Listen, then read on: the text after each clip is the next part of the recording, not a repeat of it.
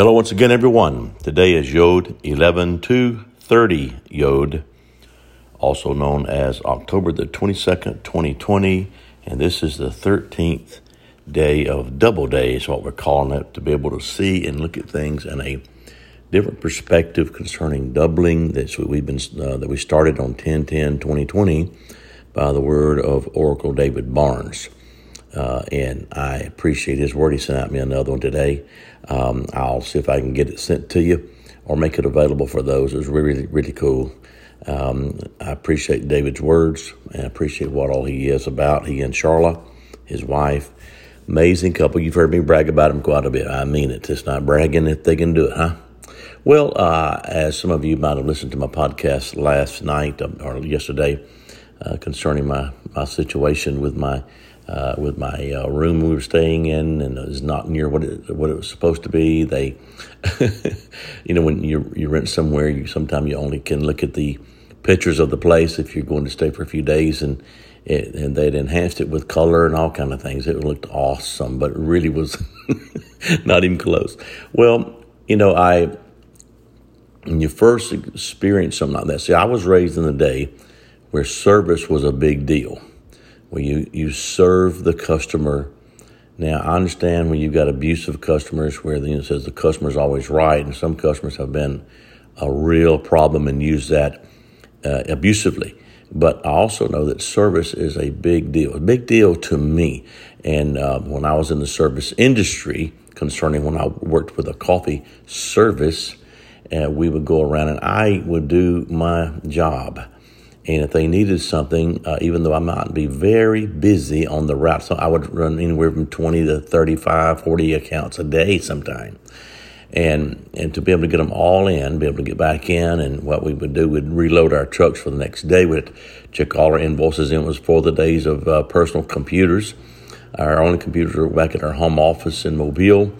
And we had to do the invoices a certain way. You had to double check it and count our money and then reorder for the next day and do our orders for the next week and, all those things that go into it. And during the day, though, our job in servicing an account was to make sure that what we had promised we would do. And then what was even better about what our relationship was is that we would go beyond that. And I really believed in that, and I still do. And that we would go in, it's a simple thing now, get to think about it, but yet we'd go in at the time, you got all these different ones. And we also were the service concerning repair of broken down equipment.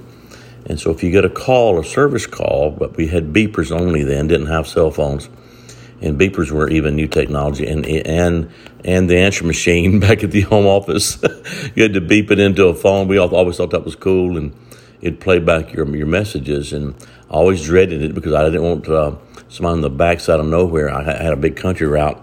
I had some city routes too, but not city as some people think, but I did work in New Orleans, so that's a big city. And, and be able to do these things, and you dreaded getting a service call maybe on the opposite side of where you were. We didn't have a service personnel. We were it. We were the salesmen. We were the service people. We were the mechanics, the service repair people on equipment, you name it. We had to keep our vehicles spotless. We were taught about being neat and clean and respectful, and we had to wear ties and dress up and, that kind of thing, and sell new accounts. So there was a lot involved, and but I don't regret it. It taught me a lot of things, and I appreciate that. But I would go beyond. You go into the account, and you would first greet the people and make sure they could see that you were there to service them. And you would look at where the coffee machines were, and you would clean them very good. And you would check everything out. And then you'd see if they needed supplies or not. And then you'd bring supplies. You'd never abuse that. If you did, you would lose the account, and I wouldn't do it anyway, but just to sell product. And you try to help keep their product and their product line fresh, new, and you taking care because they're paying for a service. Because we actually would charge it with anywhere from $15 to at that time that was ridiculous, $15 to $30, $40 a pound if you figured it per pound. But we weren't selling per pound; we were selling a service. So when they kept us from saying service, we talked about per cup because people couldn't understand wait a minute, I can get a pound of coffee. At that time, it had doubled and gone up from $1 a pound up to $2 to $3 a pound. Everybody just flipped out. I'll never forget when it went to $6 a pound, and how everybody just couldn't believe it. And we lost some business, but different things. But we began to just tell them how that it was per cup. It was like 2 cents per cup, and people could understand that. A glass of tea was a half a penny. And, of course, that's why they could get refills many times, still do today. But when people charge, now they charge $2.50, $3, $4, $5 for a glass of tea, and it still probably costs about 2 to 5 cents. Now, if they get it pre-sweetened, like my friend has this great company called Sweet Brew, there's maybe a little more, but it is worth it. It is phenomenal what they do, the quality and everything that's there. But it's about service. So my whole deal is I would make sure everything I had promised was there, plus on top of it. So my experience here was the way they had me sign all the papers pre-done without even seeing the place, but then they didn't live up to it. They didn't service that account in that respect, and even when I didn't get what they told me I would get, I had to pay for it anyway. But I do know the people that were working for them were just working for them, and they couldn't help the rules that were enforced there. So I had to think about that too. And so today, when I did talk to them, I did plead my case a little bit. I knew it wasn't going to do much good, but at least I had to at least voice it. So maybe someone who really owns the place might hear that and maybe reconsider. But I had to pay for the particular unit. Didn't stay in it. Went to a hotel in another town and stayed there. So I more than double what it would cost. And so, but I got to thinking I could be irritated with the people who are just working there. No, they're probably not paid much. And just be nice to, first of all, vent the situation in a right way, and to uphold, be nice. I've heard Teresa Bowen talk about one of her grandchildren. Her name's Avery. When Avery was smaller, she's almost 13 now. A tall, beautiful young lady. But when she was this young little girl, how all children have some little funny thing.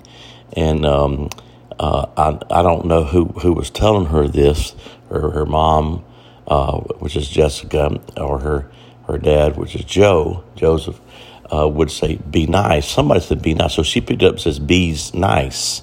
So now sometime when some people are getting a little bit on edge, we just say, be's nice. Funny little thing. So today I started out and Robbie looked at me, and it's like one of those things like, be's nice.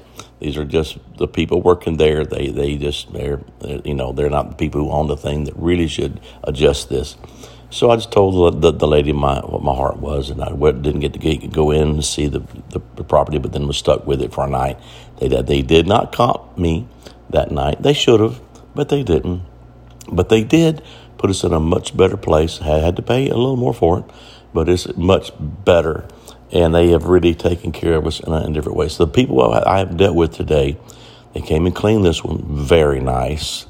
And then we had a issue with some technology in the house, and the man that came in and did that was just went beyond to make sure we were okay. And so, see, things can change your heart on something. Even though I should have got comp for last night, didn't happen, but it made me feel so much better. But yet I was being nice too.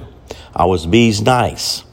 And that just goes a long way everywhere in everything. Mean people, you know what people say about that. I won't say that, but there's no reason to be mean. There's a way to be firm and fair. There's a way to be firm without trying just to prove your point and ride over and roughshod over people. So I think I passed today, and I'm glad. I've had days where I've had to repent, and I've failed. But I think I did today. Part of our walking out in these double days and all these things is getting the essence of how Yahweh wants us to present ourselves to the world in His righteousness, peace, and joy in the Holy Ghost. I think that we did that today. I'm grateful for it, and Yahweh blesses us with this great place I'm in now. Well, that's my word over you today. Be nice.